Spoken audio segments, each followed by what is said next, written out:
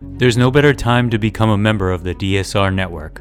Later this month, we'll be announcing a major media partnership to our ever-expanding lineup of podcasts, bringing you even more insight and analysis than ever before. Members enjoy an ad-free listening experience, bonus content for virtually all of our shows, an invitation to the member-only Slack community, an evening newsletter recapping the day's top stories, and more. Best of all, if you become a member in the month of October, you can take 50% off the membership price for the first month. Visit thedsrnetwork.com/buy and enter code SPOOKY at checkout. That's thedsrnetwork.com/buy and code SPOOKY. Thank you very much for your support.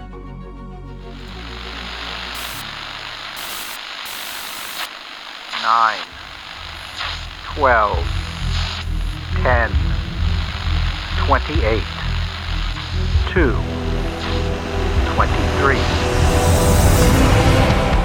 This is Deep State Radio, coming to you direct from our super secret studio in the third sub-basement of the Ministry of Snark in Washington, D.C., and from other undisclosed locations across America and around the world. Hello and welcome to the podcast. I'm your host, David Rothkopf, and it is that time of the week again for our spy show. So I am joined by our co-host, the peripatetic and wonderful Mark Polymeropoulos. How are you doing today, Mark? Good. I have a very important item to discuss because I was just up in New York City, and it's really, I put it out on Twitter, but it's the beauty, the wonder, the incredible nature of the black and white cookie. Wow. Which is one of the great things on the planet. I got it at H&H Bagels, another really New York institution. So I'm still reveling in my black and white cookie that I ate in the train on the way home. Well, first of all, black and white cookies are great. And it is a New York thing. You're absolutely right about this. We finally found something we can agree on. Perfect. H&H Bagels used to be a great institution. It was sold. It is now owned by some corporate entity. So it is substantially less cool than it was.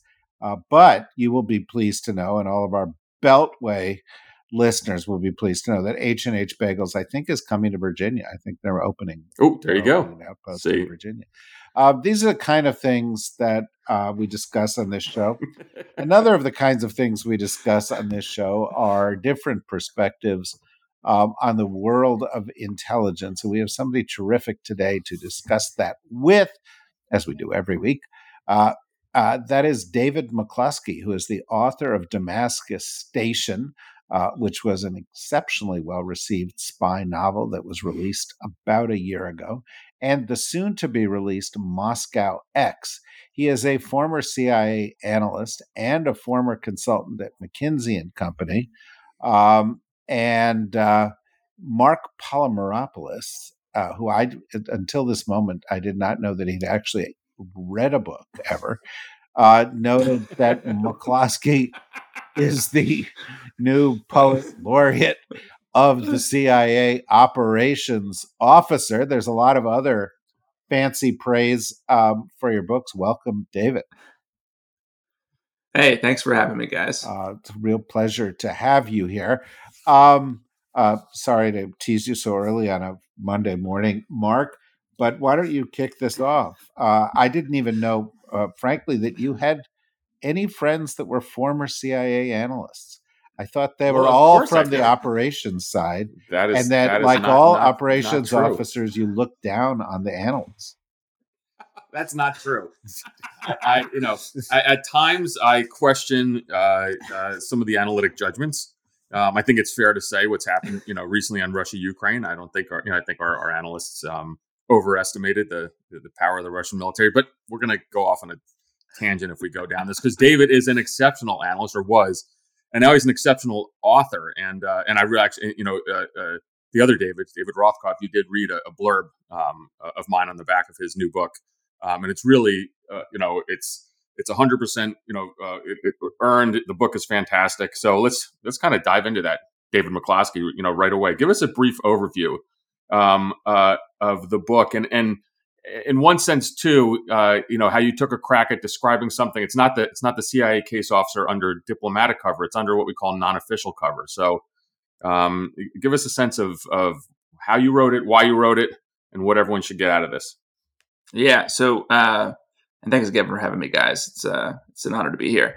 So the book started, and there were a number of different problems that appeared as I wrote, mostly dealt by Putin and the sort of twists in what was actually going on in Russia over the past couple of years. But I started with the idea of what would it look like if, from a covert action standpoint, the agency really took the gloves off against Putin.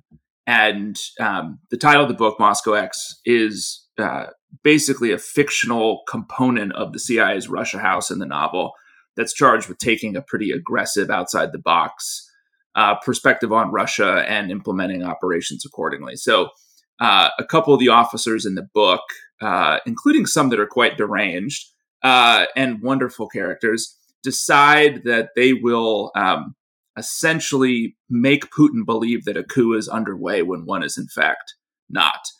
And the officers they go to implement this plan are under, as Mark said, non-official cover. So they are a bit of a different breed from the kind of typical agency, or typical perspective on an agency case officer who's got diplomatic cover, works in and out of the embassy. These are officers under non-official cover, one of whom is not even an American citizen. We can talk a little bit about that too, if we want to, who basically try to go after one of Putin's money men. And they come in contact with him, his wife, who's a banker, and unbeknownst to the CIA, is an SVR knock, or the sort of the SVR version of a knock, and who's playing kind of a game all her own. So it becomes a bit of a cat and mouse between a Russian knock and two CIA knocks to see if the agency can pull off this operation. And it's obviously about sort of modern day espionage, but I hope, as I wrote, I hope that it became more and more about kind of what does truth look like, in kind of the current war, intelligence war between the Americans and the Russians, and what does vengeance look like in that context as well. Well, you couldn't have picked a more timely subject, and as a sometime author myself, I have to say I sympathize with you, because the Russia narrative must have changed 30 times while you were writing the book. Mm-hmm. And how did that confound you? And did you end up, hating Putin even more by the end of this, or making it so difficult to get the book done? Yeah. At some points, it was hard to determine if my anger toward him was more about what was going on in the war versus what he was doing to the plots of my novel and making me rewrite things over and over again. I had turned in a draft, kind of a first draft to my editor in January of 2022. And so he was reading it as the invasion happened. And it was pretty clear that I was going to have to do some major surgery on it, because not only did the plot need to be tweaked substantially, which, talking about fiction, I mean, you're basically ripping the whole thing out, almost down to the studs.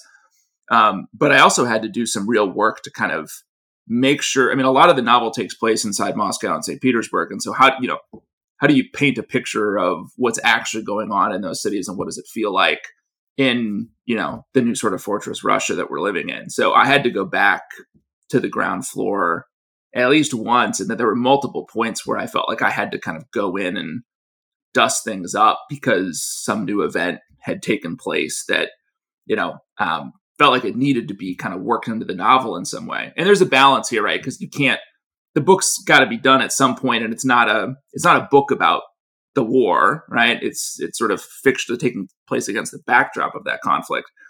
So I had to stop at some point, but it created a lot of work and rewrites along the way to get this thing out the door, for sure.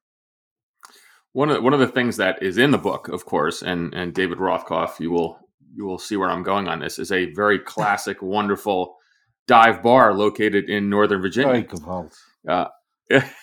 So, the Vienna Inn does make an appearance. So talk a little bit about that. And then, of course, a tremendous character named Proctor, who I think is a kind of operations officer we all wished we could be. But really, then kind of jump into the notion of the praise you've gotten from a lot of us, the former tribe, is just that, you do capture, some of the trials and tribulations, the realities of being an operations officer. It's actually very hard to do that. And I think a lot of the criticism myself and others, have on espionage novels is that they don't have that sense of reality. But if you throw in a character like Proctor, who is kind of a total badass, you throw in a watering hole in Northern Virginia, where we all frankly live half the time, you do get that sense of reality. So how'd you find that kind of magic there? The magic. What he means by magic is when the operations officers are described as looking like a Greek god, but with the brains of a Nobel Prize winner. Look, well, it's fiction, but I can't push it that I cannot push it that far. Okay, like there's I gotta make some bow toward reality. No. Look, I've had a lot of fun with this in the novels with a lot of the different case officer characters, because I was struck when I was writing Damascus Station, for example, that when you actually get down to the realities of that job, it's not, a lot of it's writing cables, right? And reading cables, and that's not particularly fun to read about in the novel, but there are some underlying aspects to the role. Some really interesting ones that I thought made wonderful kind of grist for novels. I think the sort of dance and the act of spotting, assessing, developing, recruiting other humans to commit treason, which is, sort of an insane thing to do. Like, that whole process was fascinating to me. And to be quite honest with you, it was not something I feel like I've actually learned more about it since I left the agency by spending time talking. The answer to the question, like, how do I capture this, is I just talked to a lot of case officers about it, and a lot of people, some people who are still inside, a lot of formers, and just kind of hear the stories, understand how it works, and then start to think about, okay, take the Vienna Inn, right? Well, in the novel, in Moscow X, Proctor, who, is coming off of this sort of busted up tour in Dushanbe, and she comes back and she has a few meetings at headquarters. And then I was sort of thinking about, well, she's about to kick off a 2 or 3 day bender to kind of get over what she went through. And where do you start that? Well, there's a limited number of options. The Vienna Inn would be right at the top of the list. So she kind of motors out of the compound and heads straight there. So it felt like, and I kind of test that with a few case officers, and, Mark's kind of laughing and nodding here. And you're like, okay, that seems pretty close to accurate. I don't have to paint them all as shocking Greek gods to get to the realities of some of these things. So I've had a lot of fun with that in the novels, and trying to work in also just some kind of real stories as little Easter eggs throughout has also been a lot of fun. But don't you find it challenging as an author to really capture how shitty the Vienna Inn is? Whoa, now these are fighting words. Wow.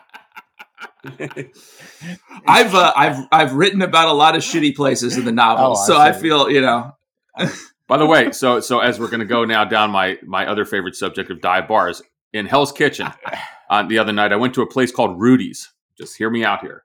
Rudy's looks very much like the Vienna Inn, but at Rudy's, unlike the Vienna Inn, you buy a beer and they give you a free hot dog, and I thought that was incredible. That's something that I'm going to have to go to Marty, the owner of the Vienna Inn, and offer that as a suggestion. You are super easy to be pleased. Seriously, my dog is the same way if you give him a treat. But hey, he came down to Dallas last year, and I took him to a dive bar down here. It was his one request. He's like, I don't want to go anywhere nice. I said, I can do that. And we went that to place is great. A great dive bar. Great place. Well, the Lakewood Landing. Let me ask you a question, Mark. So you're in the middle of, pick a country in the Middle East or someplace you've been. Did you look for dive bars in those places? Usually there were Irish pubs, but for sure. So one of the great things about serving all over in the Middle East, there's always an Irish pub. But I'm going to throw something at David now. Give me the best shawarma stand in Damascus. You better get this right. I would live there for several years. You have spent extended time there. So I honestly don't know the name of it, other than I know that it's where all the Iranians went. It was called Farouk's. That's right.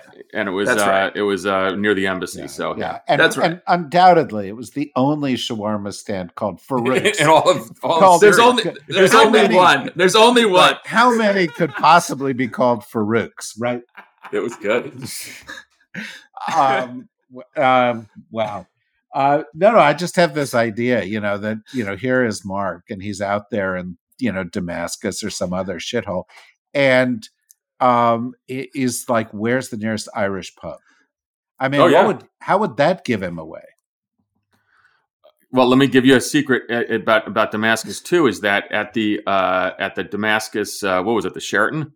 That's where there was a great bar which served burgers. That's where the Syrian elite used to hang out. Amazingly enough, drinking beer and eating burgers.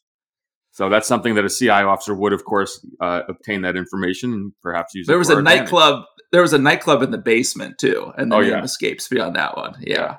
Well, that nightclub in the basement, real classy establishment. Hey, look, there was a nightclub in the basement of the Metropole Hotel in Moscow that I will never forget, because I've never seen so many unsavory characters in one place, men and women alike. Right, and it's a Star Wars bar. It is. It really is a Star Wars bar. But then you walk around the Metropole Hotel, and you're like, "Well, Lenin was here," and it's like it's suffused with history and sleaze both at the same time. Those two things travel together, I think. Well, they do, and I mean, but they must be a big portion of your book, Moscow X. I mean, there's a decent amount of sleaze in there, just a fun amount, I think. But it was, I did try as best I could to make it feel like the actual present day Russia, right? Like to not go toward a cartoon or to not make it feel like it's the 1970s and we're in the middle of the Cold War, but to that was one of the issues with updating it, right? Was like, how do I deal with the fact that now things have fundamentally shifted inside Russia over the past couple years? And try to capture that in the novel. And there's a decent amount of fun and sleaze that goes with that too. So with that, now just as you're talking about this, there is, you went from Damascus to Moscow, two kind of, fascinating and legendary places where CIO officers, presumably, let's just say that, operated. Thanks for adding the presumably. Yeah, so the publication review board will come after us here, but I think that for many of us, and perhaps for those, there's a lot of Russia hands who are going to read your book, David. But for those of us who served in Damascus, going back to Damascus Station, it's pretty remarkable when you read it. You almost have a little bit of post traumatic stress. I mean, the way you describe the streets, you describe the kind of the Syrian intelligence presence. And then you start thinking about, the overall tragedy of Syria. And again, you could say the same thing for what's happening now with Russia, Ukraine, if you have, old Russia hands reading it. Are there any lessons from what the U.S. policy in Syria and some of the policy mistakes that you think U.S. The administration now can take on how they approach kind of Russian perfidy in Ukraine? Boy, I mean, I think on Syria, it would definitely be fair to say there have been a decent number of mistakes over the past decade in dealing with that country. I mean, I'm sort of struggling with the question a little bit because I do think they're obviously pretty different kind of geostrategic contexts, and we fundamentally have think about sort of the U.S. role in Syria versus Ukraine. Like Ukraine, one of the things that has become abundantly clear is that we have a real partner who's in the government that is actually coherent and able to resist, right? We fundamentally never had that in Syria, right? Or at least not in the same way, which made all of our efforts there to sort of, at least when you're talking about the sort of anti-Assad plank of the policy, we fundamentally struggled with finding a group of people who were, amenable enough to our interests and coherent enough organizationally to really promote change. And we can obviously go back if we want to and talk about those first few years of the war and how we probably could have done a lot more to support what started off as a relatively peaceful protest movement and how we could have probably done a lot more from a humanitarian standpoint over the years and how we should have certainly done more to punish the Assad regime for, crossing the quote unquote red line around the use of chemical weapons in 2013, 2012, and 2013. And all of those, sort of could haves and should haves, I think should have been done a lot differently. On Ukraine, I think, one of the things that does seem sort of thematically the same is a slowness to support partners or potential partners, or at least we're kind of still playing this game of maybe we don't want you to win, we just want the other side to lose, and we're kind of slow rolling the delivery of weapon systems and kit that would be helpful to promoting a Ukrainian victory. And so it does seem like there's sort of this same kind of strategic slowness here, which I kind of understood maybe earlier on in the conflict, of trying to feel out where what we could have done in terms of support to the Ukrainians that would not, that would be sort of quote unquote tolerable to the Russians. But it seems like we've now gone through this movie a number of times and we're still pretty slow in that. I don't quite understand. And I see a lot of similarities with Syria there, where it's like, we're just fundamentally, maybe a little bit overreactive and slow when we're thinking about, divvying out our support to potential allies and partners, or real allies and partners, as the case may be. Well, you've walked right up to where I was going to pose my question, and that is, I can imagine that to some extent, the inspiration for the Moscow X plot is a sense that we are not being aggressive enough with regard to Putin. Is that true? Is that what you believe? It certainly started that way. Yeah. I mean, when I was conceiving this thing a couple years ago, when you kind of tick through the list of what Putin had done, and I thought, hey, there's an opportunity here. And especially in, talking with formers and, current case officers about it, I kind of thought, look, there's some grist here for thinking about what it would look like if we got far more aggressive, because I think there was room to do that, to make Putin feel less comfortable with his position domestically, and to take the gloves off in a way that I think the Russians were taking the gloves off against us.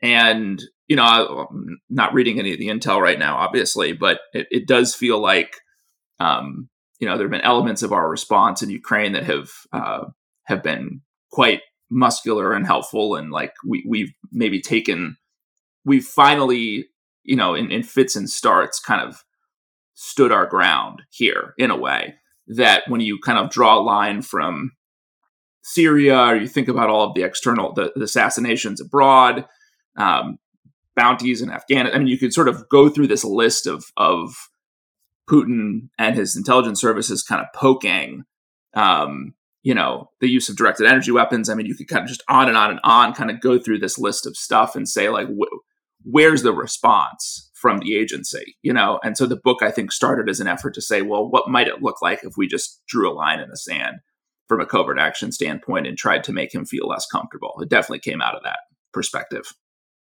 Do you think we're not aggressive enough, Mark?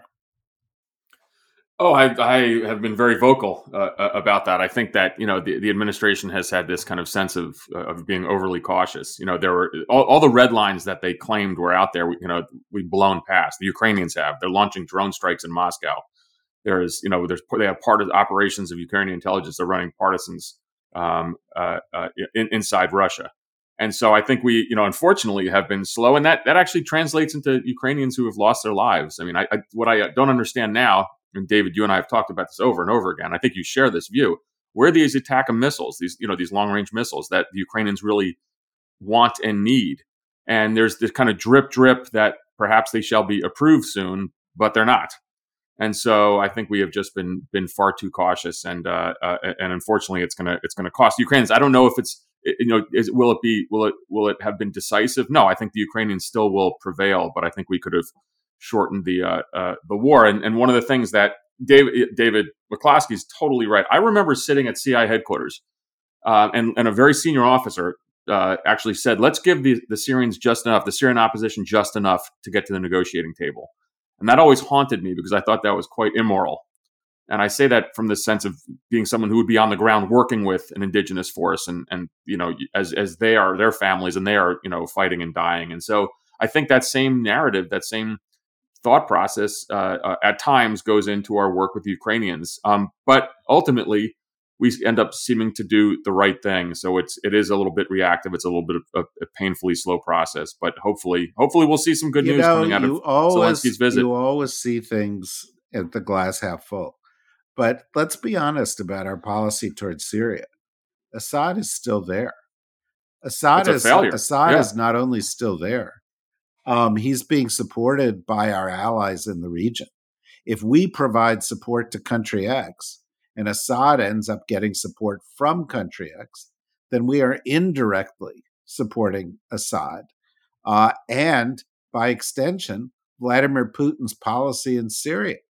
I mean, you have to admit, and let David, you can drop the gloves here, but our Syria policy from day one under Obama, let's be clear, this was a bipartisan failure, has been terrible. Yeah, I think that's right. I think it's helpful analytically to kind of split the Syria policy in two parts. There's like an anti-Assad, there's an Assad or Syrian regime policy, and then there's a counter-ISIS policy. And I think I would give the counter-ISIS policy relatively high marks.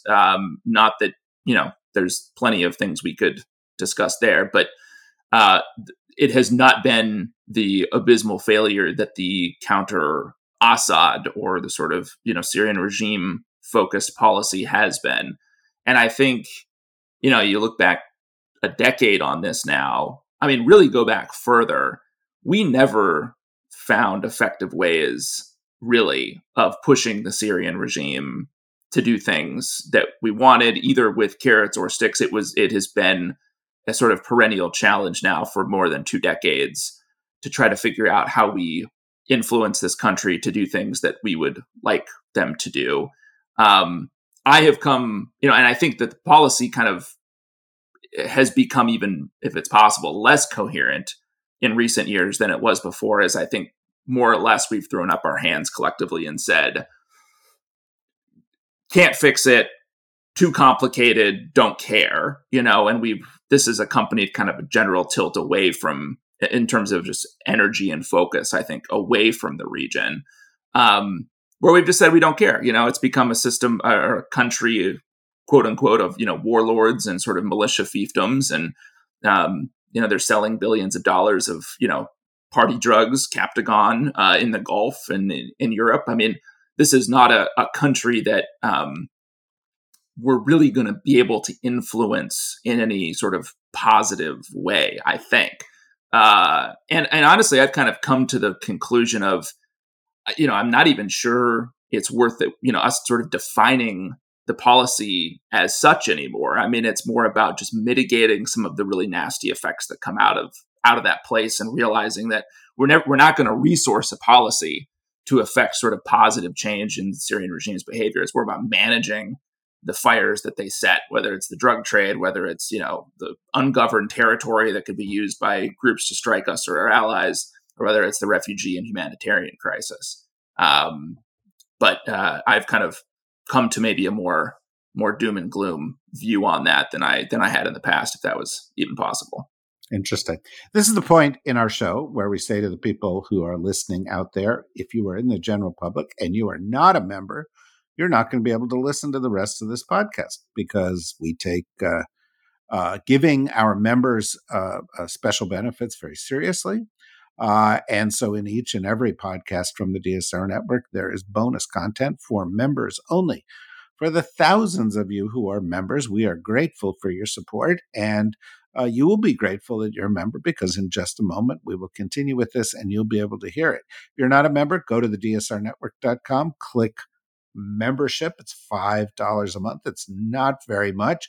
And you will get tons and tons of bonus content. We're producing more and more podcasts with each and every month, and that means more and more bonus content. So go, if you're not a member, go sign up right now. If you are a member, stand by.